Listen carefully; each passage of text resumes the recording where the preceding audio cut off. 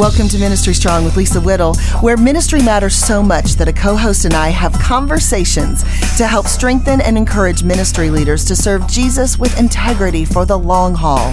And we don't shy away from the tough issues about culture and the church. Okay, Sky, can we talk about integrity for a few minutes? Sure. You sound like, sure. That's kind of a loaded question, I know. Talking with Sky Jethani, by the way, author of 11 books, speaker, former pastor, co-host of the Holy Post podcast. His latest book, What If Jesus Was Serious About the Church? I'm curious, first of all, Sky, what does a former pastor have to say about being a pastor? Well, I can empathize with those who are in the pastorate. It is a very challenging vocation. I think since I've left, it's gotten even more challenging, given circumstances in our culture and dynamics with the church and the pandemic. But I think it's also, leaving the pastorate made me a better pastor. I know that sounds really weird.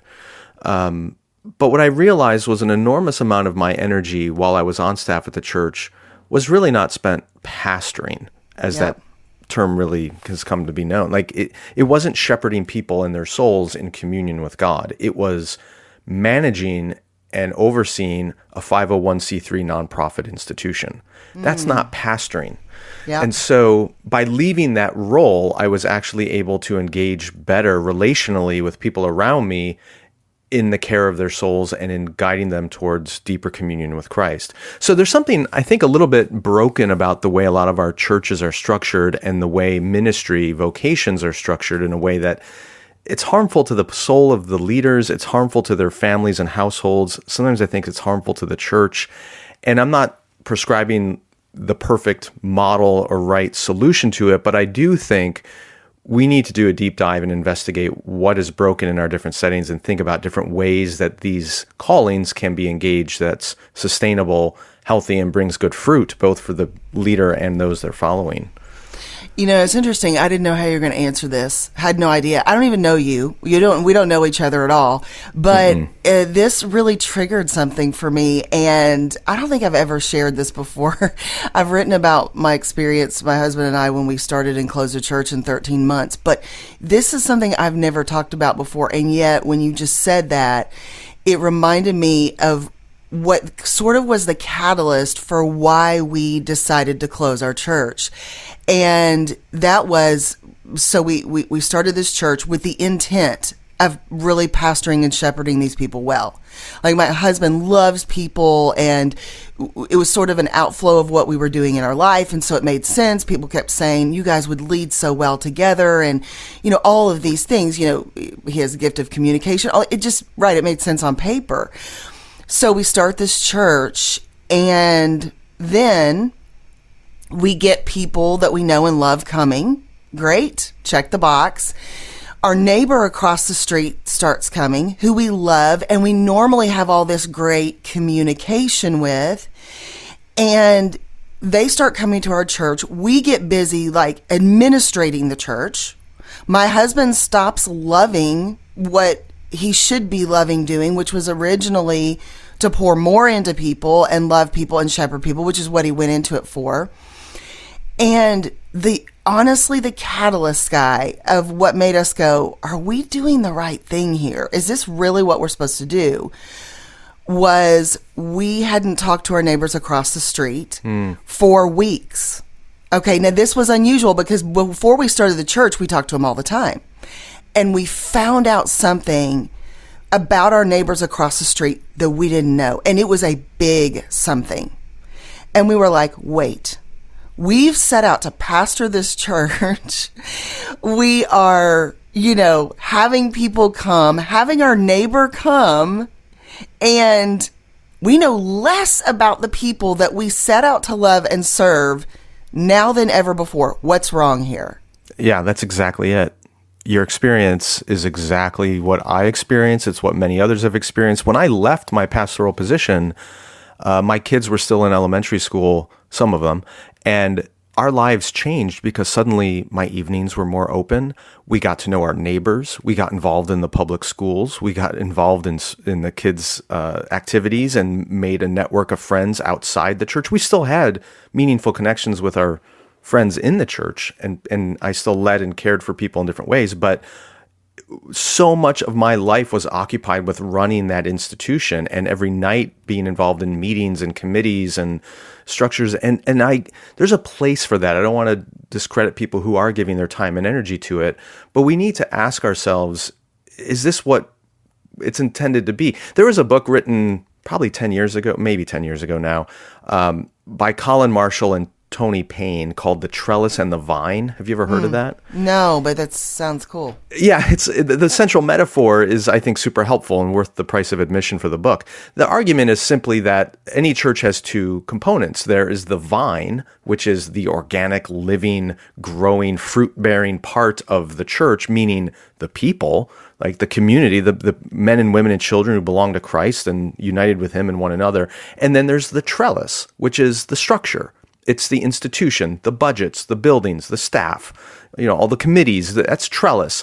The vine needs trellis in order to grow healthy and strong. The problem that happens is we tend to overbuild the trellis. And invariably, we come to believe the lie that the vine exists to support the trellis. And we try to recruit people into more committees and more activities and upkeep of the building and, giving more money to sustain all of this, when in fact the trellis, as good and necessary as it is, only exists to support the vine. Mm-hmm. And I think your experience, my experience is we were deeply committed to the trellis. And after a while, we started realizing, I don't even know this vine anymore. I don't know these people. I can't care for. I'm just running and keeping the structures together. So we need structure. We need the vine, but we only need as much structure as is minimally necessary for the health of the vine. Mm. And that's where I think we get kind of out of whack, because in our culture, we tend to celebrate churches that have massive trellis. And the bigger your trellis, the more money and programs and buildings and budgets you have, the more successful you are as a church, completely ignoring whether the fruit on the vine is healthy or rotten. So that's where I don't prescribe particular models of church, but in any given community or situation, I'm looking for leaders who are wisely discerning what's the minimum amount of trellis we need here to grow a healthy vine. And in certain communities, that's going to require more trellis and others less. But the evidence of a healthy church is the fruit. It's love, joy, peace, patience, kindness, gentleness, goodness, self-control, both among the people, but especially among its leaders. If that's not there among its leaders, something is significantly toxic and broken.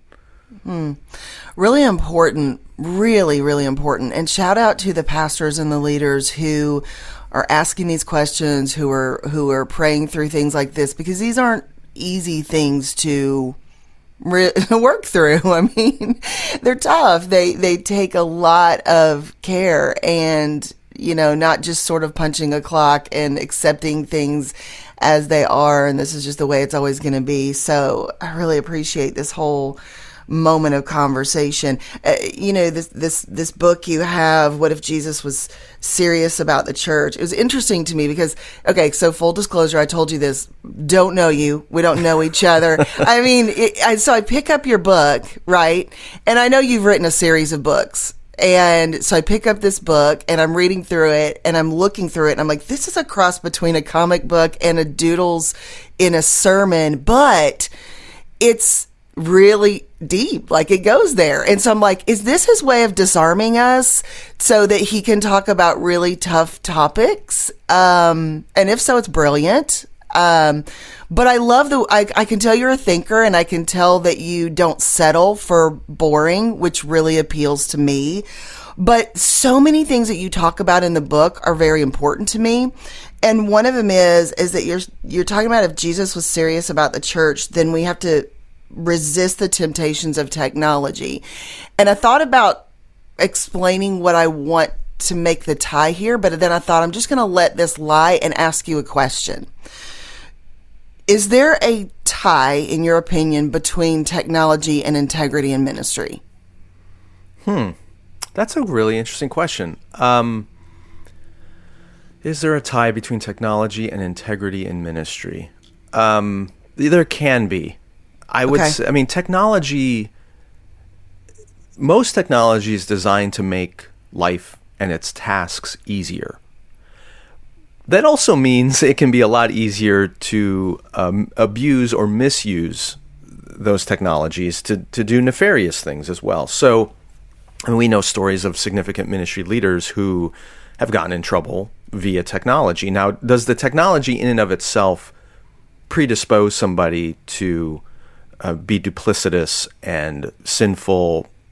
Not necessarily. We come hardwired that way. Right. But it can open up channels and opportunities to do that and hide it in a way that previous generations may not have had to deal with because they didn't have the technology.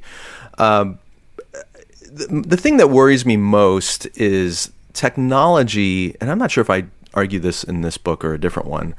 I think that its real draw is it's a very much like Adam and Eve in the garden with the forbidden fruit, right? Eat of the fruit and you will be like God, the serpent tempts them with. And a lot of technology tempts us the exact same way. It gives us the illusion of divinity, of having omnipotence. I can do anything.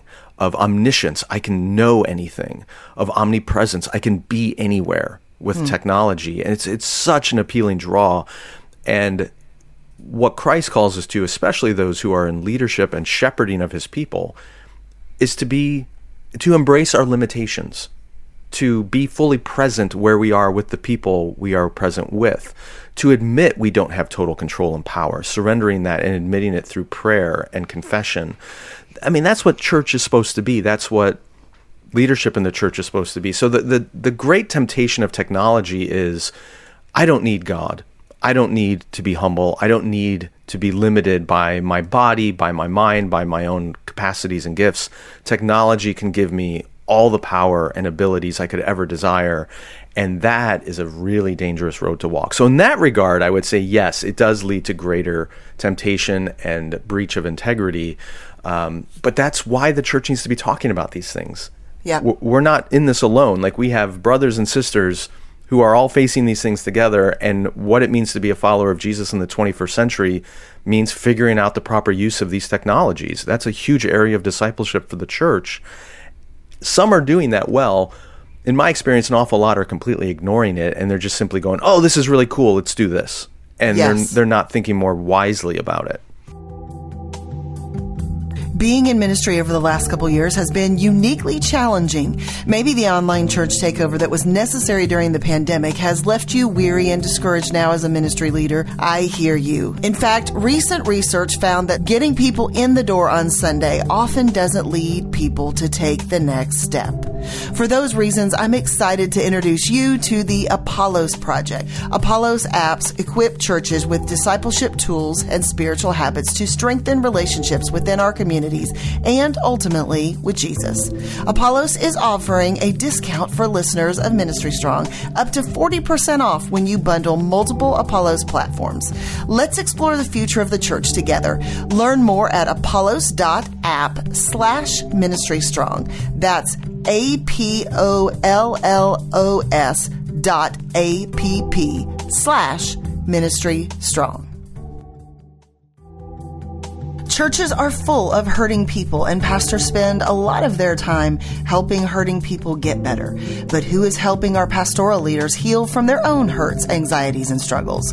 When these hurts aren't healed, how do they affect their ministry?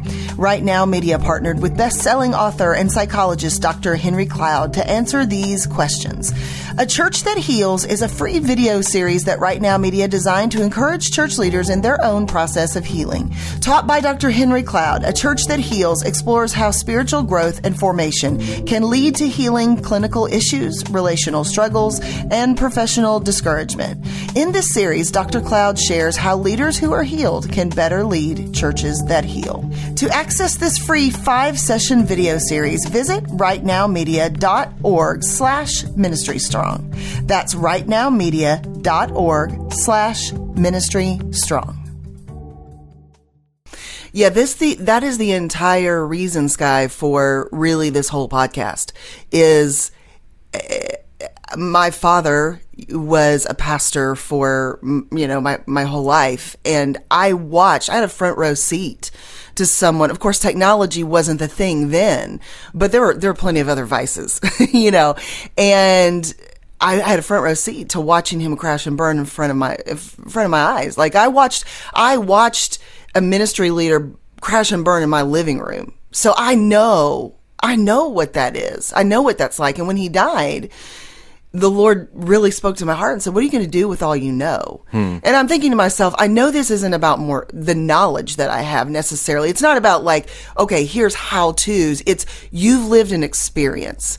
You're also now in ministry by the grace of God. Not really, wasn't in my plans.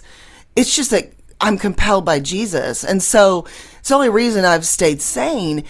At the same time, I knew that the thing that also hurt me was the thing that God used to heal me. And the experience of watching my father just compelled me to say, the best way to use my life now is to help people in that position say, talk about these things. Don't live in the dark. Don't live in secret. And it's interesting, Sky, that you took the position of power, because I wasn't necessarily thinking that, but I think it's so good you brought that up in the sense of technology. And that's why I didn't want to frame this at all, because I wanted to hear your raw thoughts. Mine were escapism. Mine were sort of the hiding element that I think technology provides, right? So the facade element that I think technology can provide, which I think ties into the power, right? But it's totally. Like it's the facade, the escapism, I can be whatever you want me to be and whatever you think I'll be, because it's all about optics with social media in many ways. It's perception. It's a perception business. And so it's like, I can be this person that you think I am, with this family that you think I have, with this, I can even be the best friend that you think I am, when actually in person, I'm kind of a dud, or whatever the case may be. I mean, how many times have we been disappointed by somebody in ministry because maybe we're not all that cool, or we're an introvert, or whatever the case may be. So I think there is, and that's not necessarily an integrity issue. I don't want to go that far, but it can go that far, is what I'm saying. Yeah. Let me go a step deeper, Lisa. I think I completely agree with what you're saying. We can hide with technology and put up a facade and a false persona. I think the greater threat, that as bad as that is, the greater threat is the way technology allows us to hide from ourselves. Yes. And so sure. There's this wonderful researcher named Sherry Turkle from MIT, and she's written a number of books and papers and done some TED Talks about the impact of technology. I don't believe she's a Christian. She may be, but her research is not explicitly framed that way. Yeah. But her big concern with technology is the way that it prevents us from experiencing any boredom. Yeah. And the reason why that's important is when you're bored, when you're just in line at the grocery store, or you're waiting for your kid to come out at school and you're sitting in the car, whatever it might be, when you're bored, the things that are inside of you start coming to the surface. Your joys, your gratitudes, your anger, your fears, your temptation, all that garbage that's in you starts coming to the surface, and you become self-aware of what's in you. That then becomes the basic building blocks for intimacy. You have something of real depth to you that you can now share with someone else. Sherry Turkle talks about how, because a whole generation of young people now are addicted to their phones, they're never bored. They never deal with what's inside of them. So true. And therefore, they are lacking the basic skill of developing intimate relationships with others. So where this all translates then to kind of our topic is, I think it was Eugene Peterson who said the primary calling of a pastor is to help people pay attention to God. And part of that means, as a leader in the church myself, I need to pay attention to God. And the way I pay attention to God is the way the psalmist does. When you read the Psalms, you see the full spectrum of human-divine relationship. You see joy and celebration, but you see anger and doubt, and where are you, God, and how can this happen, and everything. It's because the psalmist and the people behind those poems are being honest about what's really inside of them, and that is the basic building block of their intimacy with God. If I don't have that, if I don't know what's inside of me, I can't really develop a deep spiritual connection with my Creator. And if I'm not able to do that as a church leader, how am I going to lead other people in doing that?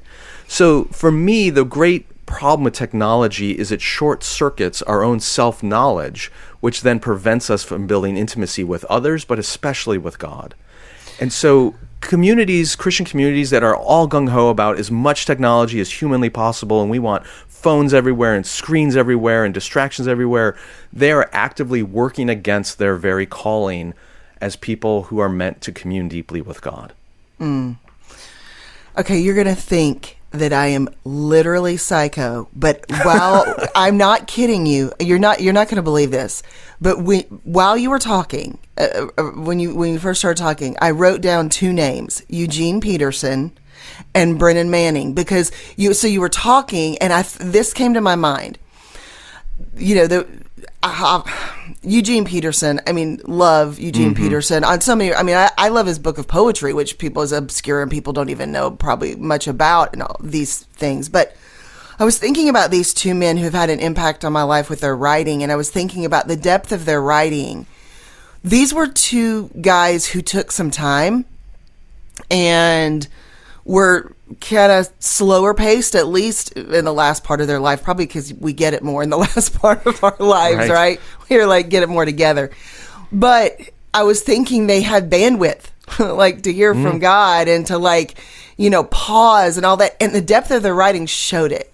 And I think sometimes, I guess because I'm a writer and I love the craft, and reading has always been a part of my life and all these things, and a lot of people will say in these times, books are crap anymore, or whatever the case may be. But a lot of those guys and women and just paused more. They took more time. And I do think even the depth of how we communicate and influence and all of these things is worsened by our technology, our commitment to technology, right? Absolutely. I know, Sky, when I take a break from social, I take 2 breaks every year. I have a commitment to 2 months out of the year to take a dedicated break from social. I don't do the scheduled posting even. I go dark, right? Yeah. Not great for the algorithm, but I don't care. And it was interesting because I just had someone at an event that I host at my home before. We have 40 people come. It's just a small thing.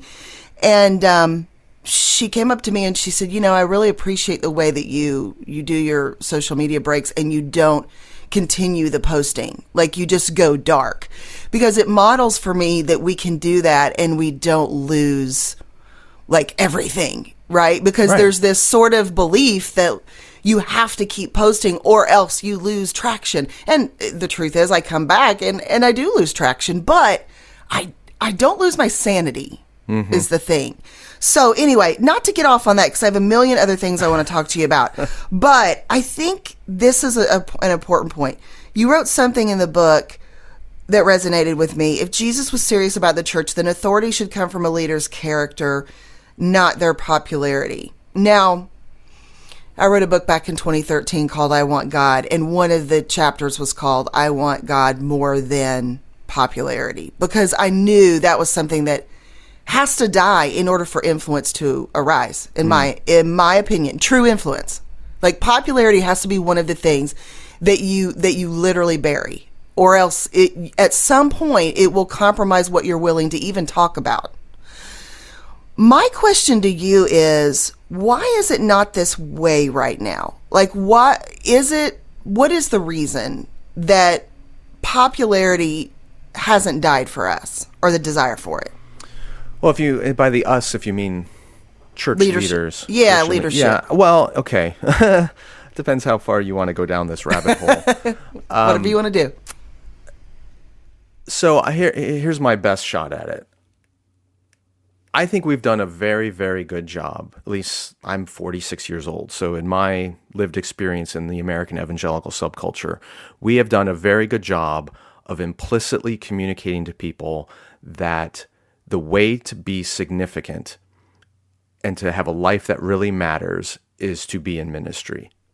And we draw people into ministry vocations not because they're particularly gifted, not necessarily because they're particularly called, but because they're insecure and they want to be significant.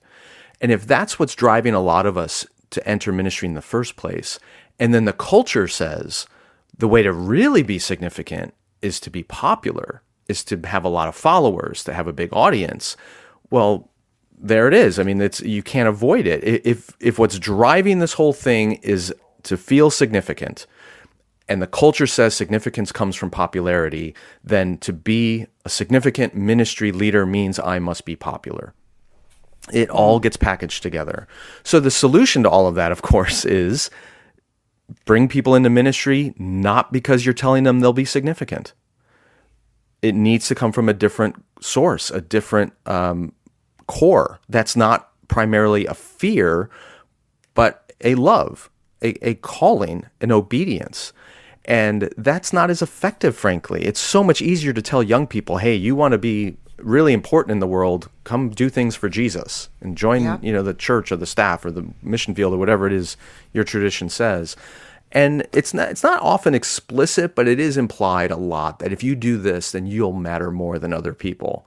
And it's a very short step from that to, well, then I can matter even more if I'm popular. So we just don't talk about it much. We don't want to admit that that's a lot of what's driving a ministry in at least the American context. I can support what you're saying because I've been to seminary. So I can tell you when I was in seminary, treading carefully here, because listen, here's the thing. I don't know you, but I can already tell, and I know my own heart. Not here to bash systems or to get people to move away from anything they feel called to do. I think hard conversations should either affirm callings, right, or make you say, what is it that I need to work out so that I am healthy, right? To lead people, because this is my belief. I really believe that before you are able to lead a church or a ministry, you should have required counseling. You just should. I don't know who would mandate that, because here's the thing. Like my father, he comes out of the Navy. He's got this really rough past. He is wildly gifted. He is doing what he knows to do. He goes to Bible college. He goes to seminary, and then he immediately gets a church because, man, he's got a gift. Right. So he starts leading, but he has no discipleship. He doesn't understand so many things, and as a result, he keeps growing ministries and growing ministries and growing ministries because he's great at what he does, and he's got charisma. Now this is a story of, I bet, hundreds of thousands of leaders. Yep. And then eventually it all catches up, and I think if he had some counseling to be able to work through a lot of these things. And of course it was taboo back then in many ways. But here's what I'll say. In my own experience of being in seminary for a short stint, I noticed and I knew there were conversations. People had insecurity issues like crazy in seminary. There were jokes. There were things that were said like, oh, this guy tried to, be an optometrist and he couldn't be an optometrist, so he decided to go to seminary. I mean, these are the kinds of jokes that happen that we don't want to talk about. If I can share a story from my first semester in seminary, I was in a small class. There were, 10 people in this classroom. And the first day, the professor says to us, go around, introduce yourself, tell us what program you're in and why you're here. And the first guy shares and says, so-and-so, I'm in the MDiv program. I'm here because my grandfather was a pastor, my father was a pastor, and I'm called to be a pastor too. And I'm thinking to myself, maybe, or he's got daddy issues. Next person goes, and I we know too much. We know too much, guy. The next guy says, I'm so-and-so, I'm in the MDiv program, and I'm here because God's calling me to be the next Bill Hybels. That was dear. And this is years and years ago before. I'm like, red flag. The thought I had then was, Bill Hybels isn't dead yet. Like, we don't need another one. He's still here.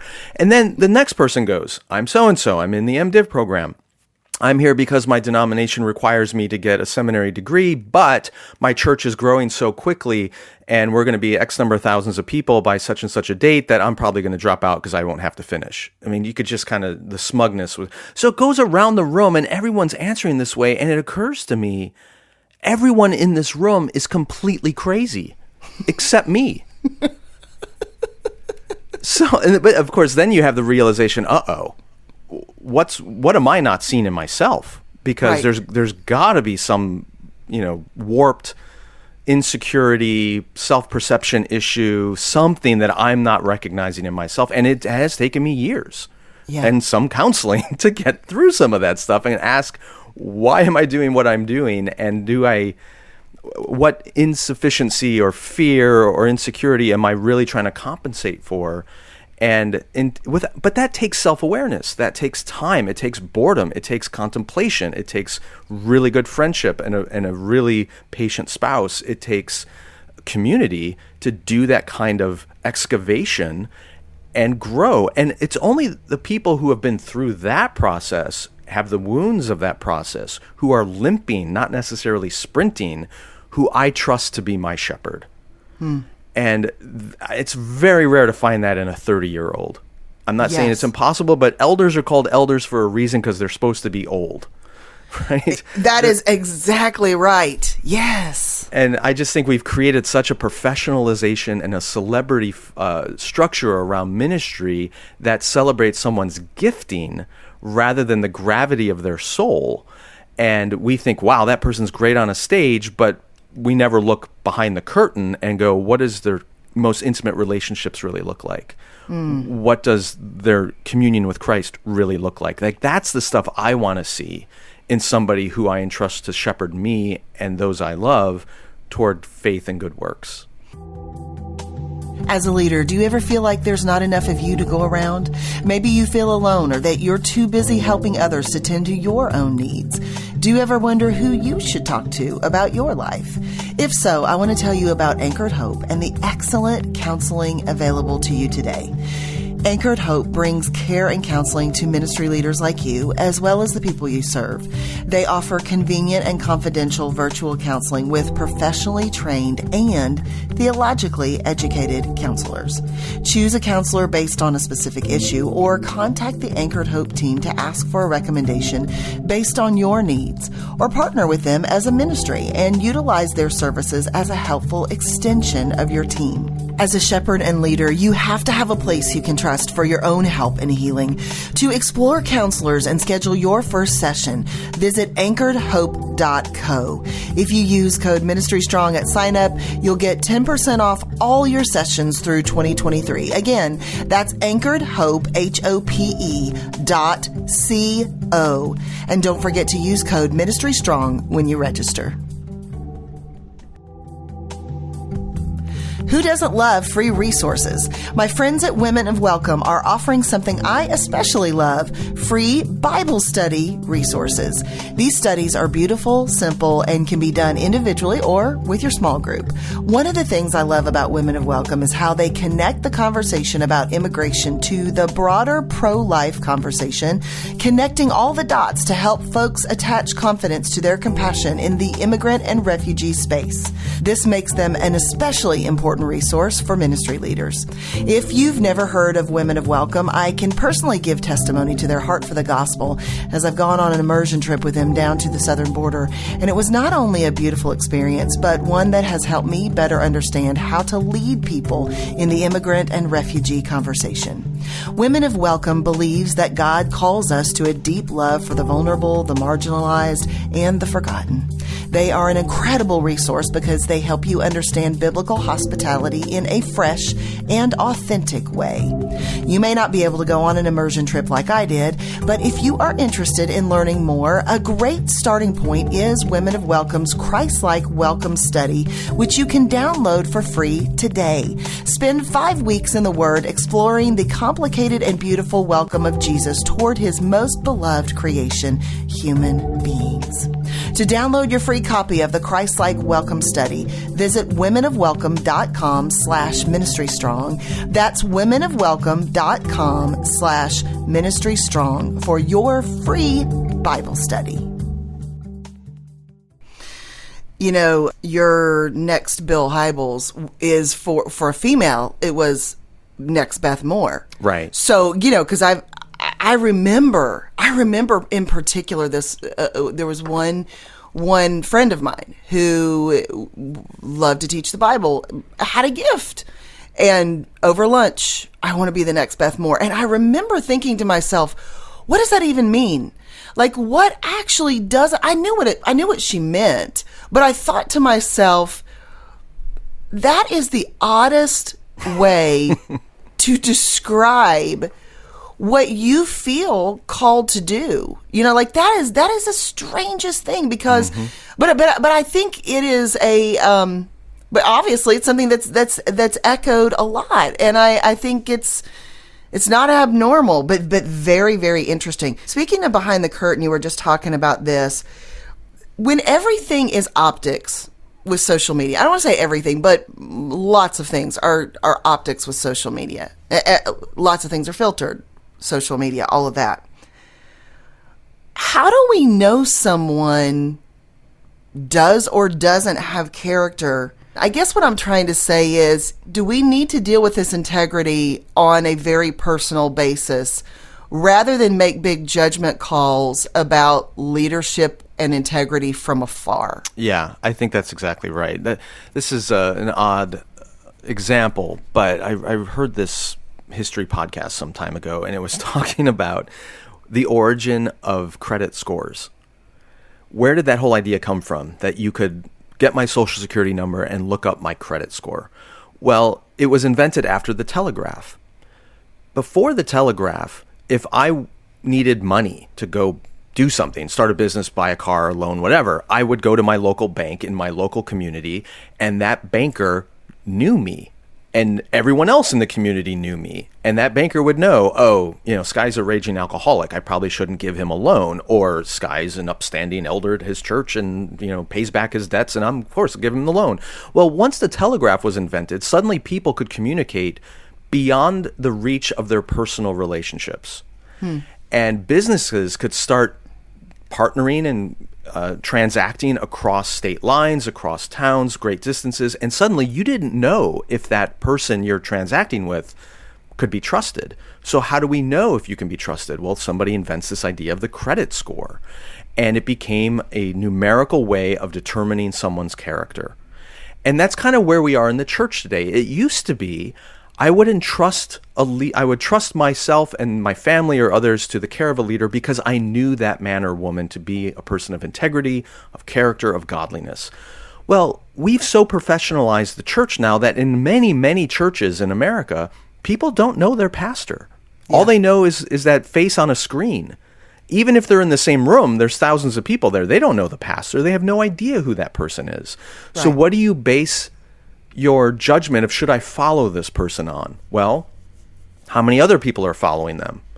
If 10,000 people are following them, well, they can't all be wrong, so I guess that's safe. I'll follow them too. That's a terrible way to gauge whether or not you have a good shepherd. And the wisdom here is so simple, and Jesus spoke about it beautifully in John 10. The sheep know their shepherd. They know his voice. They follow him. That's what ministry is supposed to be. I cannot possibly know somebody on social media whether or not they have integrity, whether or not they exhibit the fruit of the Spirit. I can tell if they don't pretty quickly, if they really are nasty and angry and full of vitriol, but I can't really know without being in actual relationship with them. And so the best advice I have is give your time and energy and spiritual capital to leaders whom you know. Whether or not they have the title pastor, whether or not they have the title elder, you probably have women and men in your life who smell like Jesus. Let them be your shepherd and give more of your energy to those relationships than you do to the anonymous ones online or in social media, even through a podcast, that may be helpful and good, but they can't be your shepherd. Yeah. And I don't know any other way to do it. The people in your life that you know that are those folks, right, that smell like Jesus to you, past, present, whatever. Are there any crossover habits that you've seen in them? Oh, absolutely. One is they're people who are not in a hurry. John Mark Comer's written a beautiful book about this. Dallas Willard talked about it, but that's a quality I've noticed in quite a few of them. They're just not in a rush. There's a tranquility about them. Not always. I mean, no one's perfect, but generally they're not striving to achieve more and more and more. Another quality is they listen really well. They don't have to dominate the conversation. They're not always just looking to, when can I get my quip in? They listen and they ask really good questions. They're generally curious people about the world, about you, about what's like. They genuinely want to know about those around them. It's what Paul said. Consider others better than yourself. Yeah. Take on the very mind of Christ. So that's another quality. I could go on and on. Different ones. I think ever since I was a college student, I've been very blessed to notice people in my life who have qualities that I envy, and then I've been fortunate enough to latch onto some of them. And like when I was a college student, there's this older gentleman I knew named Nick, and he was just a person of prayer. He lived that. It dripped out of him, and I basically essentially went to him and said, "Hey, I recognize this in you. I don't know what that is. I don't have that. I want that. Can you teach me?" And he did. And I've had different people like that throughout my life where they just have certain qualities that I envy in a sort of godly way. And sometimes you just have to be bold enough to say, I need to learn from you. And generally those people are humble enough to go, yeah, okay, let me show you the way a little bit. Yeah. But yeah, we could talk all day about some of those qualities, but the ones not hurrying and the truly inquisitive are rare today. So those are the ones that come to the front of my mind. Yeah, and I think even that question, can you teach me, that the humility to be willing to ask for help, for guidance, for mentorship, to even the spirit to even say, I don't know everything. I don't know. There's just something about that I think is the quality of somebody who generally has integrity. Like, clearly always not across the board. There's never anything across the board. But someone who doesn't want to learn. I think a spirit of learning, to me, is, and that's a curiosity. Obviously, those go hand in hand. But right. To even take that a step further, and, we can want to learn by reading books, but like to ask someone, to have to humbly go ask someone, can you help me? Can you teach me? That, I don't know. There's something about that. I love that so much. Scott, it's been amazing to talk to you. I just have one more question that I'd love for you to share with us your wisdom on. What can we do as leaders to take Jesus more seriously and the kingdom of God, what he is all about? Here's a practice that I've found really formative for me. There's some evidence that the Gospels were written quite intentionally to transport the imagination of the readers into the scenes as they unfold with Jesus. And part of that is linguistic. So in the original Greek, most of the verbs in the Gospels are present tense, even though in English they're translated into past tense. So, for example, your English Bible might say, Jesus went to Jerusalem. In Greek, it actually says Jesus goes to Jerusalem. And part of that is a technique that was used in ancient Greek literature to transport the reader into the present scene with Jesus. All that to say, I think if we engaged some of those stories of the Gospels and imaginatively entered into them, putting yourself into the scene as a character or different characters as you meditate on those things, I think it would probably illuminate for you the gravity of what Jesus said and did in a way that's different when we simply stand over the text and try to figure out how am I going to teach this on Sunday. So marinating in those stories, living in those stories, meditating on them in a way that you're embedded in them, I think that will go a long way in striking us, especially those who are familiar with the Bible, because we teach it all the time, in a way that I have found really formative and helps me take Jesus more seriously and what he's really calling us to. And in another way, it also deconstructs the messages that I've inherited from the media and the culture around me that is in competition with that of Jesus. So that imaginative component for me has been a big factor. And I think more leaders who do that will be shocked at what they discover.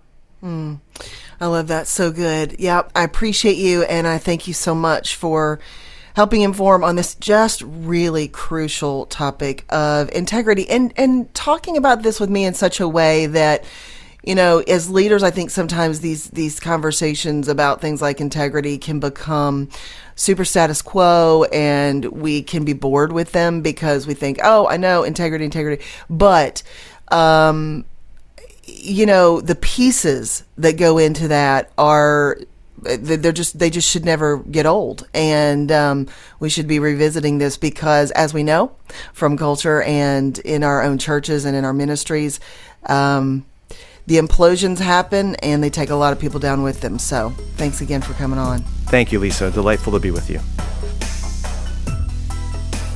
Ministry Strong is a production of Ivy Media Podcasts, produced and edited by Angie Elkins. Artwork by Caleb Peavy and Noel Rhodes. Original music by Robert Elkins. A special thanks to my Ministry Strong team. Thank you for your dedication and hard work. Your hosts of Season 1 are Lisa Whittle and Dr. Joel Muddamale. Thanks so much for listening. Let's get strong in Him.